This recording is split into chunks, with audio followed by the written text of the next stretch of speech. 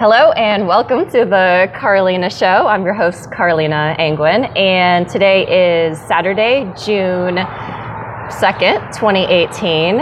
And today on the show, I have a good friend of mine, Tom Bodkin. And the topic today, well, just to give you a little overview of the program, we interview ordinary people tell their hero's journey. And so Tom has a really inspiring journey to share with us today. And the topic of this conversation is recovery. So I'll let Tom just go ahead and kind of bring you up to speed and share kind of an overview of his life in maybe like 5 minutes or less. Can you do that? I think so. Okay. So what do people need to know about you, just to kind of, bring them up to speed? Well, I am be 50 years old this year, and I was born in Chattanooga, Tennessee. Pretty average middle-class family, not a lot of trauma or drama, so pretty good childhood. And I went to private schools, and after high school, I joined the Army and spent 3 years in Germany. And that was a good experience. And on the GI Bill, I came back to Chattanooga and started college. I got interested in anthropology in college, specifically forensic anthropology, and then got accepted to the master's program in anthropology at the University of Tennessee at Knoxville to study forensic anthropology under the world-renowned forensic anthropologist Bill Bass who started the so-called body farm. So yes, I studied under Bill Bass for several years and received my master's in 1995. Then I came to work for the medical examiner office in Hamilton County. That's the county for Chattanooga. In 1997, and remained in that position as assistant to the county medical examiner for 10 and a half years until the end of 2007. Can you tell us just a little bit about what you did as a medical examiner? Well, primarily death investigation, autopsies. Like I actually did the autopsies with the doctor. I took the organs out, photography, x-ray, sometimes go to scenes. But if it was an anthropology case, those were my favorite, specifically cases where people are unidentifiable, so they're skeletonized or decomposed or burned beyond recognition or just disfigured in accidents, and no one knows who they are. So anthropology techniques determine the age, sex, race, height, and other individual characteristics about an individual from their skeletal remains. And you did that for 10 years? Yep. Wow. And so to say where we're kind of going with this whole recovery topic, I grew up, partying in high school like any other kid, my first experiments with cigarettes or marijuana or drinking, something like that. And then in the Army, that was a big leisure time activity, is drinking. And so I learned how to deal with stress and anxiety through chemical means, which of course in this forensic career that I was in, it became an unhealthy coping mechanism. I didn't realize how much I coped with that job with alcohol and drugs And I had a divorce at the time, and my anxiety just was through the roof. And the doctor put me on prescription anti-anxiety drugs, benzos, and people think, that just because a doctor writes a prescription for something and that you're on it legitimately because it comes from the doctor and the pharmacy, that they're not addicts. And that's totally not true at all. You're addicted to a drug when you physically need that drug. When the withdrawal symptoms are painful, when you can't make it through a day without it, you're addicted to the drug. And I don't care if you bought it from a doctor or from a street dealer. So I had some unhealthy coping mechanisms, and I ended up getting remarried, and that second marriage also came to an end,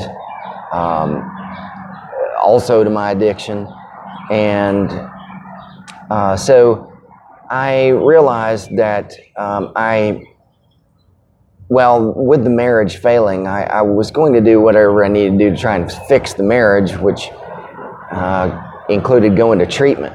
So I went to a treatment center here in Chattanooga, and that began a journey. I didn't realize it was a journey that was beginning. I just thought I was trying to save a marriage. The marriage continued to deteriorate, but something clicked with me after, using, drinking or other substances for 20 years or so, that I was exhausted with doing this. I was tired. I was just exhausted of that lifestyle, high-powered career, dealing with that career and all of that, and so the something clicked in treatment, and from that point forward, I just wanted to stay clean. And I lost the marriage anyway, but that didn't matter to me. All that mattered from that point forward was staying clean. And I ended up giving up. I worked in the forensic career for another 15 months, and realized, God, how much I dealt with that career. When I didn't have the substances, I was still trying to deal with that, and it was stressful. Mm-hmm. So I just didn't want to work in that career anymore, and ended up leaving that job, going on a little hero's journey as a part I backpacked around Hawaii for a month trying to decide of whether I wanted to actually leave that job or not. I took some medical leave first, and then as a result of this isolation in the middle of the Pacific, in the remote parts of Hawaii, I was able to hear, and being there clean, I was able to hear a little voice that said, you know what, you're going to be okay without this career. You'd spent all this time in college, got all these degrees, you prepared a lot for that career, you had a lot invested in that career, but when it comes to saving your spiritual self, none of those things matter. And I needed to do what I needed to do to save that spiritual self first, and then build a life on top of that.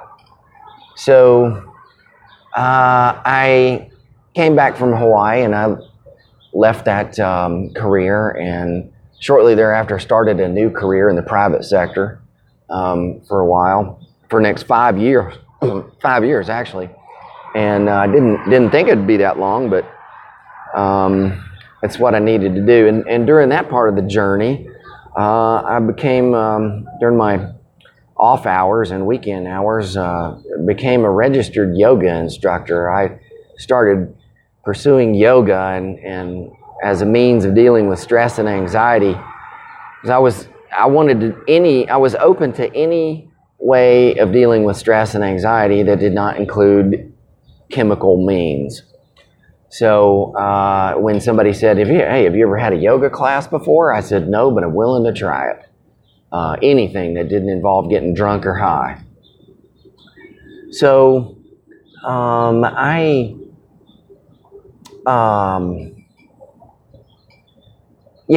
pursued this yoga thing and did 2 different teacher trainings over about 2 years. And actually, I'm a registered 500-hour yoga instructor in Yoga Alliance, and taught yoga for a while. I just learned through that experience you can't pay bills on teaching yoga. So, but I did learn what I needed to learn in that journey, and that was how to control my anxiety and stress, and also I learned a lot of self-awareness, and that helps me with my relationships with other people, with coworkers. I think it's very important. Basically, I just learned to slow down in life. I don't need to be a superhuman that can accomplish 35 things in one day, every day. And I could do that when I was operating with superhuman chemicals and could do things like that but I just can't do that and feel good about my spirit at the same time. So what do you do now? So after the 6 years in the private sector, I came back to work for the Hamilton County government that I worked for in the forensic career, only this time at the health department.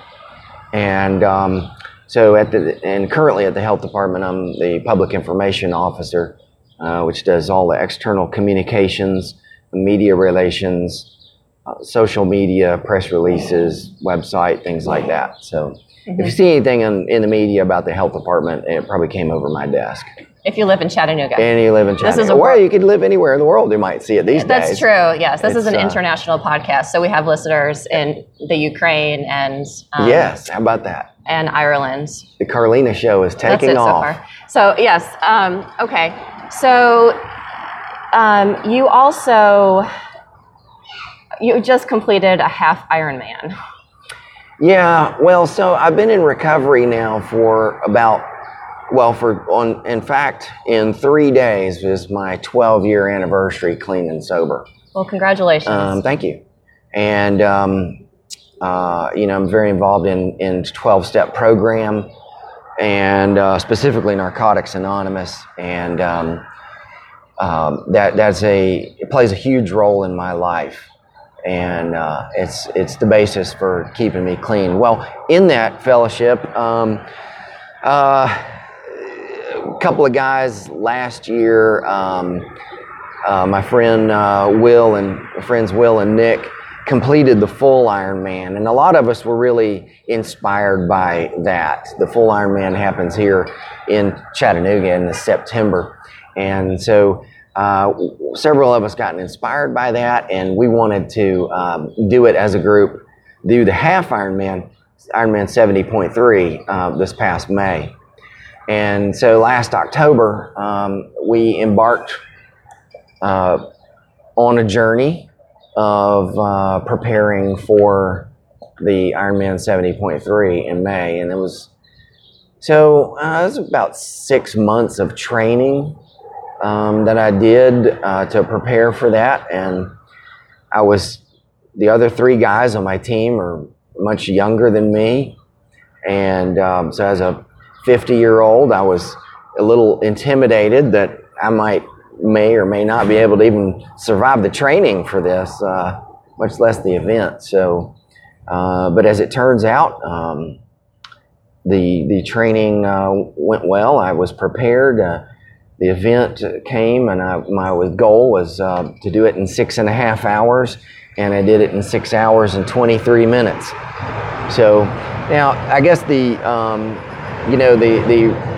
inspirational part, I think, maybe hopefully to other people is you're listening to a guy right now who was a daily cigarette smoker, beer drinker, pot smoker, just other substances, and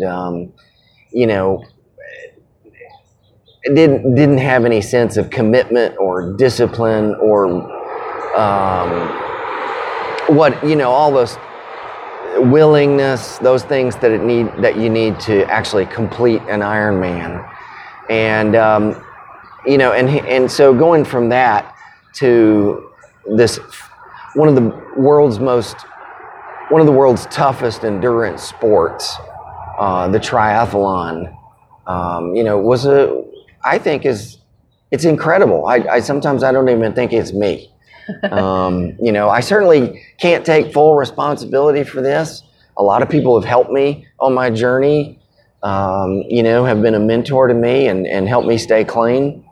And, so I say that, and I don't struggle with, wanting to use today. It's not a struggle. I know it's not a good choice for me.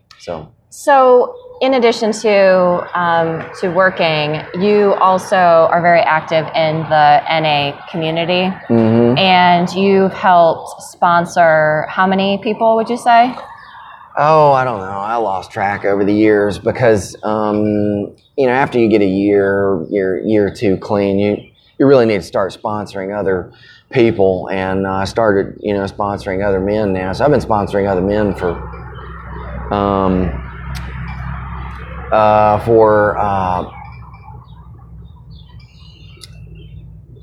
10 years or so. And usually what happens is some ask me to sponsor them, and they come around for a little bit, and then they just disappear. I don't want to go to meetings, or I don't want to reveal my life to a sponsor, or I don't want to do service work or other things. Can we back up just for a second? And if someone were to go to an NA meeting for the first time, what could they expect? And then at what point would they reach out to a sponsor? Yeah, I mean, if you're at an NA meeting, it's probably a pretty good indication that you can't really manage your life. You can't manage your usage of alcohol or drugs. So, you need the help of the fellowship. And a sponsor can help guide you through that. They're a guide through that 12-step process. Mm-hmm. And so you should get a sponsor pretty quick. And, go to meetings for a while and just kind of get to know some of the people. And you'll see people that have good recovery, that go to multiple meetings, that you start seeing over and over again. Within the first 90 days, you go to a meeting every day for 90 days, and you'll see who's working a program and who's not. And just ask them to be your sponsor. So some people say, well, I don't want a sponsor because I don't want to. It's my life. I can run it. And I'm thinking, no, you can't run it. You're at an NA meeting. Obviously, you can't manage your life. And I guarantee you that a sponsor is not going to mess up your life any more than you already have. So, why don't you give it a try? Practice a little open-mindedness, a little willingness, and share yourself with another person. Some people say, oh, well, I can't do that with another man. You probably need to learn how. And I used to, consider women my friends and hang out with women and that kind of thing. And, it obviously can get wrapped up in the sexual realm there, so people won't be able to sort that out when they really need to be paying attention to their spiritual development and not their sexual relationship development. So it's better if a man sponsors a man, but I sponsor a woman. She's a lesbian, but so I don't really have a problem with that. It's not a hard and fast rule. It's just when you start sharing intimate details with a sponsor, just realize that your lives can get intertwined, and the lines between sponsorship and sexual relationship may become blurred. So tell me a little bit about how the relationship gets started and how frequently the sponsee is in communication with the sponsor in the beginning. Yeah, it depends. I mean, sponsorship styles vary by every single sponsor. Just give me an example of one that was successful. Yeah, some sponsors want their sponsees to call them every single day. And I'm just not that way. I tend to promote a lot of self-management. I am not the kind of sponsor that's available at 2 a.m. for your drama. You've got to self-manage yourself. You got to want this program. You got to want to stay clean. You got to want to better yourself and develop yourself. I'm not going to do that for you. I'm just here to help you through that process. In the same way, my sponsor helps me in that process. You still have a sponsor? Absolutely. And he has a sponsor. So that means I have a grand sponsor. And I call my sponsor, at least every several weeks, or text him or something like that. And even now? Oh yeah. And it's important to maintain. I see him at meetings, so it's important to maintain that contact. You never outgrow that. The same basic steps that we tell newcomers are the same basic steps that I follow still 12 years later. They work. They're simple, proven, evidence-based steps that work. So what do you say to families or someone who has a family member who's using and they want to help them get clean? What advice would you give to them? I typically tell families that there's really nothing you can do except protect yourself. If you're that parent who's just pulling your hair out over that child, who continues to get arrested, my advice is leave that child, that son or daughter in the jail as long as the sentence will allow. And learn to live your life and to move on and accept that person is an adult. Presumably we're talking about adults here, and making their own choices, and that you can't control that. An addict will continue to use and destroy everyone and everything around them, including themselves, until they're ready to stop. And I'm going to stress that, until they're ready to stop. And it's not going to happen. You can pray over them, you can beat them, you can lock them up, you can tie them down, you can lecture them, or you can continue enabling them. And you can continue to enable them. Every time you spring them out of jail, every time you give them some money to keep their addiction going, if you don't lock up your medications and they're taking them from you, you're enabling that addict. And the more you continue to float them along, the more they will continue to float. So you have to let them hit their bottom. And let's all just hope that doesn't include a body bag, but it may. But you know what? You can't control that. You can't stop that. If that's going to happen, it's going to happen next week or 2 years from now.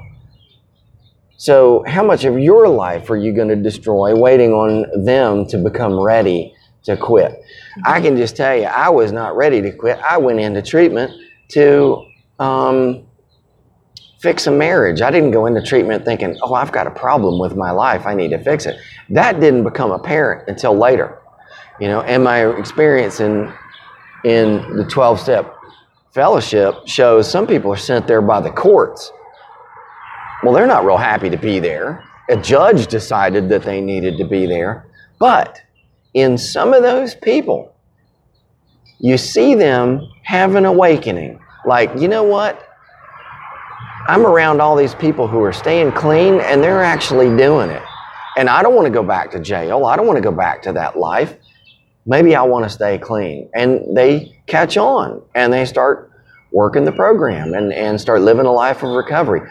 So you don't have to come into it having the willingness, just a little bit of willingness or a little bit of open-mindedness.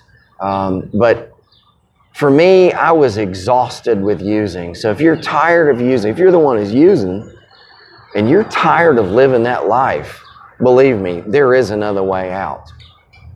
The harder way to go through life is using. The easier way to go through life is clean. And is the first step, so let's say someone is using, and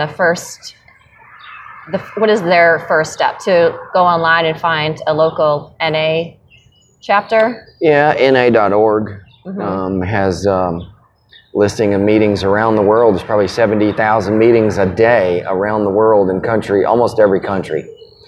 And they're in the Chattanooga area. There are probably, 50-something meetings a week. Every day of the week there are a couple of meetings. So somewhere there's a meeting every day close by. And where are the meetings usually held? And I just want to say this: if you drive halfway across town to buy dope or alcohol, then why can't you drive halfway across town or to the nearest meeting and get some help? And where are the meetings usually held? Just various places: hospitals, churches, community centers, rec centers. Yeah. Stuff like that. They tend to be a lot in churches, and don't get freaked out by that. The 12-step fellowship of NA, Narcotics Anonymous, doesn't have any kind of dogma that you have to believe regarding higher powers and the usage of the word God. God, to a lot of people, is an acronym that stands for Good Orderly Direction. And some people mean it's an acronym that stands for Group of Druggies. And so, which I like the latter one, because we're all clean and recovering addicts, and we hang out, and we do more than meetings. We go backpacking. We train and run Ironmen. We bicycle. We eat dinner. Go out for dinner. Go out for coffee. Hike to a blue hole and go swimming. Take trips to amusement parks. We do a lot together. And what the goal is to learn how to live life clean. That you can have fun in this world without using, without being tipsy. I love to dance. And some people can't dance unless they've had something to drink. And I have learned, I'm the first one out on the dance floor when we go to a dance, because I've learned that I don't need alcohol or drugs to loosen me up to dance. I can feel the music in my body, and I get out there and I just start dancing. And I don't worry about what other people think, man, because I just do what feels good for me at that moment to dance. So how long have we known each other? Almost 5 years now. Going on 5 years. 5 years. 5 years. And I think it was a year and a half ago, maybe, that you told me you were in recovery. Yeah. So that was the first time you told me, and it seems like you feel a little bit more comfortable talking about it now in a public space. Well, could you talk about that a little bit? Yeah, I think that to someone who's getting clean, you don't have to tell anybody about that. That's between you and whatever higher power you have, and your sponsor and your friends in the fellowship. You don't have to report to work that you're trying to get clean or notify the judge or the authorities or anything. That is totally a private decision. Some people could face some sort of stigma from employers if employers knew about it. But today, we all have a past. That was my past. I didn't do anything illegal. I don't have a legal record. I've never been, don't have a DUI. I have 2 broken marriages in my past and other failed relationships and, things like that.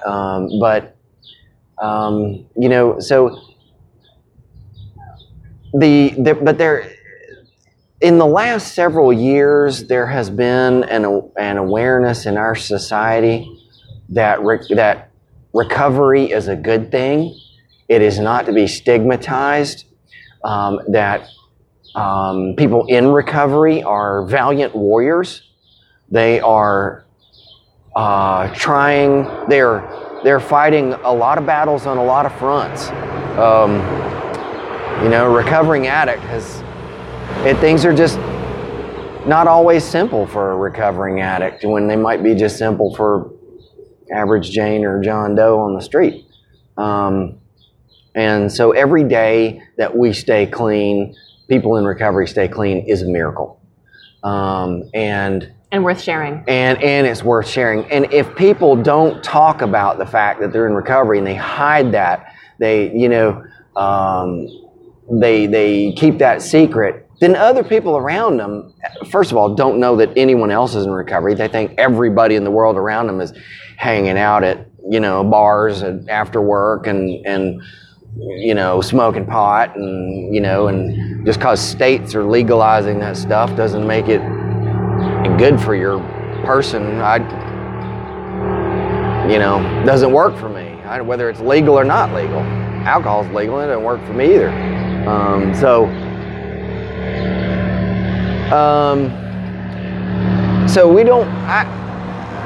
I feel like I can talk more about it now because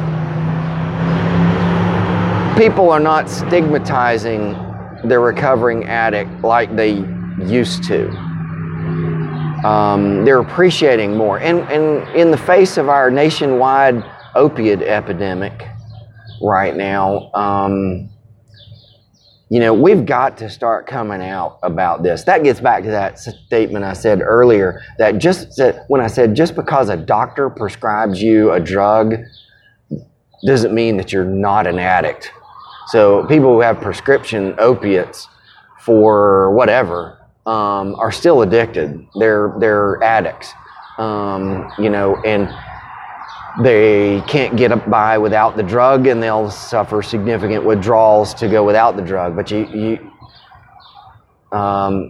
don't know if they need to be on that or not. That's not what I'm trying to say. I'm just saying that don't hide behind the prescription form that your doctor gives you. See, opiates fix more than just physical pain.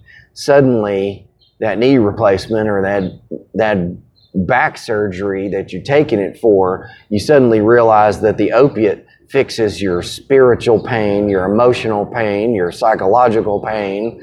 It fixes a lot of pain, and that's what leads to people's continued dependence on it long after the surgery's healed. So, what's next for you? What do you see in your future? Yeah, well, another triathlon this month. Not quite as long as the Ironman, but the Chattanooga Waterfront Triathlon. And I love the feeling of being in shape. Studies show that physical activity is a preventive factor against, more than a dozen types of cancers, against heart disease. Those are the top two things that kill people at my age. It also has preventive factors against Alzheimer's and dementia. So I want to be active. I want to be,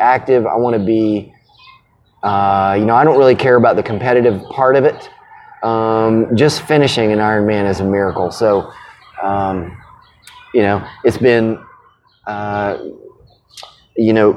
that's a journey that I want to continue. Maybe the full Ironman in September. I don't know. Let's revisit that in a couple just around months. The corner. It seems like it, yeah. But I'm in great shape right now. The best shape I've been in probably since the Army. And well, cool. So I want to keep that up. I really enjoy my career. But I recognize also and today. your coworkers. And my coworkers, for sure. I have great coworkers. But I'll tell you, one of the reasons that they're great is that I have learned to have healthy relationships with people. And yes, the other people I work with, they're good people. But I know that if I'm not in a healthy relationship with myself, and I'm self-aware, and I understand my limitations and my gifts, my assets and my liabilities, if I'm not in touch with all of that, I can sour other relationships really quickly. I can become the bad apple at work, and I've been there, and I don't ever want to be that way again. So you know, and learning how to be in healthy relationships is a direct byproduct of my recovery and working the 12-step program, learning how to live by spiritual principles. And I need to say that I'm an atheist. I don't have any belief in some kind of supernatural being. And so I don't attribute my being clean to a power that's out there somewhere that helps me get jobs or find my keys or things like that. I have put a lot of effort into working this program and gotten a lot of feedback from other people who themselves are clean and sane and are able to, you know, give constructive feedback. You know, and I've learned to listen to people. I'm not perfect all the time, and other people say, you know, your behavior is not quite in line right now, you know, and so I've learned to let my ego down and say, okay, maybe what am I doing right now that might be annoying to people? So, you know, that's something I want to continue, not only my physical development, but my spiritual development, development of myself. And those, as I say spiritual, that just, you know, that means those moral principle and ethical values of being a human being in society. So I don't mean spiritual like a religious way, because I'm not religious. So there's a lot of development. Just because you're 50 years old doesn't mean that, you know, that an old dog can't learn new tricks.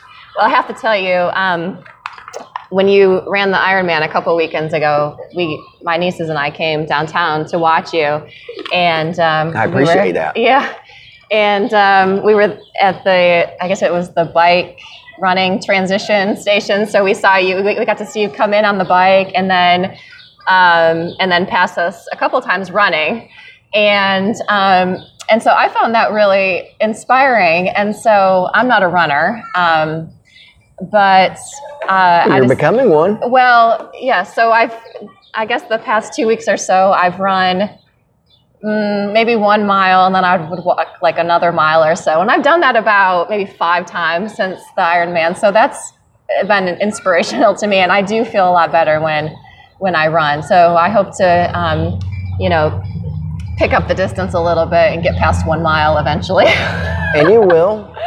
And so the spiritual principles that play into that are commitment, perseverance, steadfastness, willingness, courage. You know, those are the things that get you through a run. Yeah. Not the physiology of your body. Yeah, that takes you to a point. Mm-hmm. That really is about what gets you past the starting line. Mm-hmm. But at some point in every run, especially a long distance endurance event, it comes down to those principles, those values, the courage, the determination. Those are the things that get you through. And I've learned it's not just the race. Those are the things that get you through life. Mm-hmm. They get you through a career. I have seen people with a lot of initials in degrees after their name be escorted off job sites because they're unable to get along with people and practice those principles and values.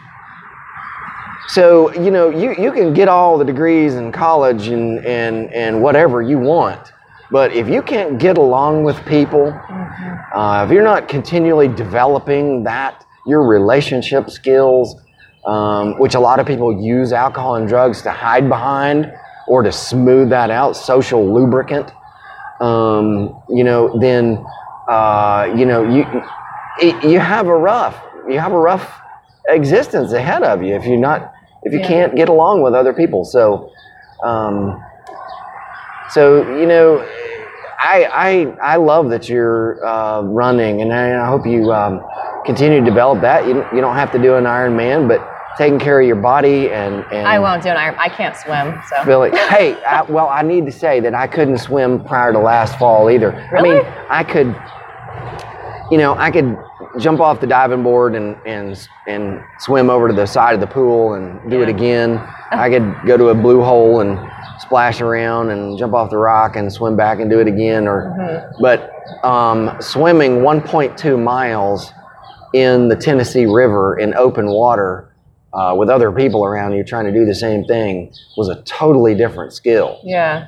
And I recognized when I signed up for that Ironman that the swimming was my liability and that I could not do that, not efficiently over a long distance. So I hired a coach that I had a couple of lessons with, and then that really didn't work out because I just didn't quite click with that coach, and that's okay. I got a different coach, and that second coach, and I'm going to say her name, it's Monique Patel, and she's a doctor of physical therapy here in town.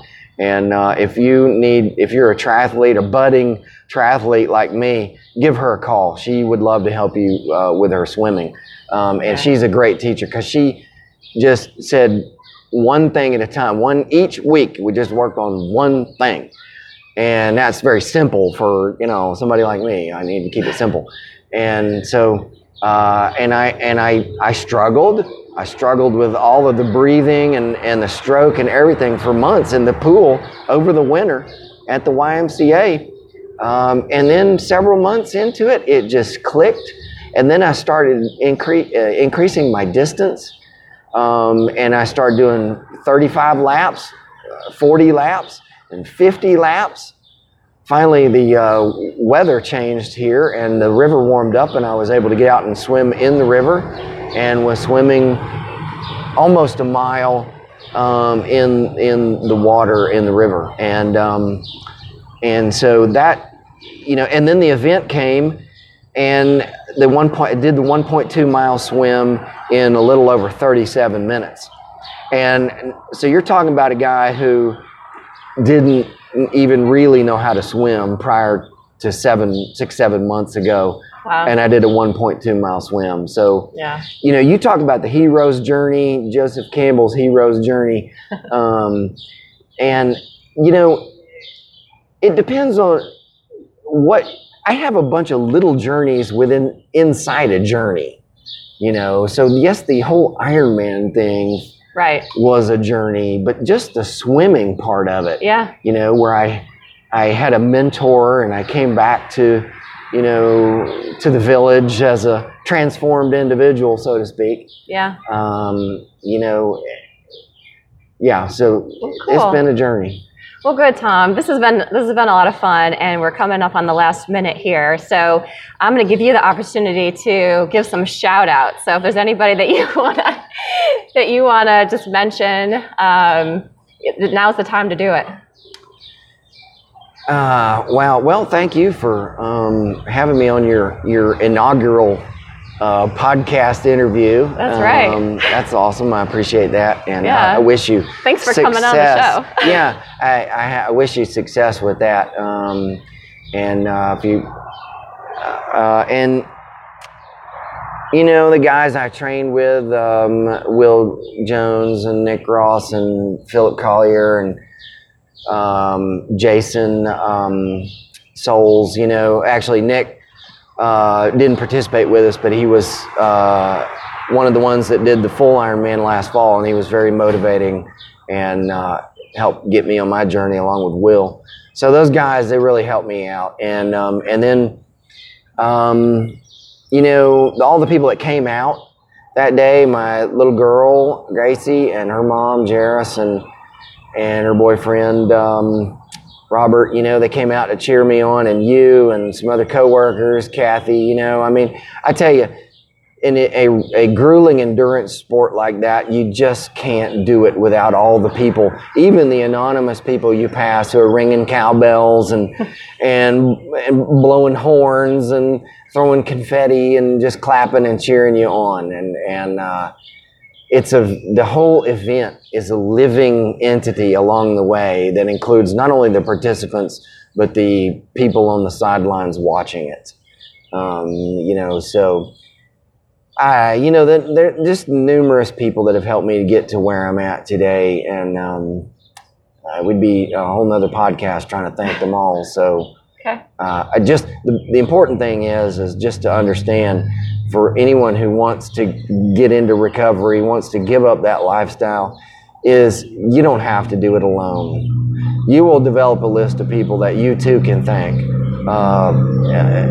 and you can't do it alone. And look where your life's gotten you now, trying to do it all alone.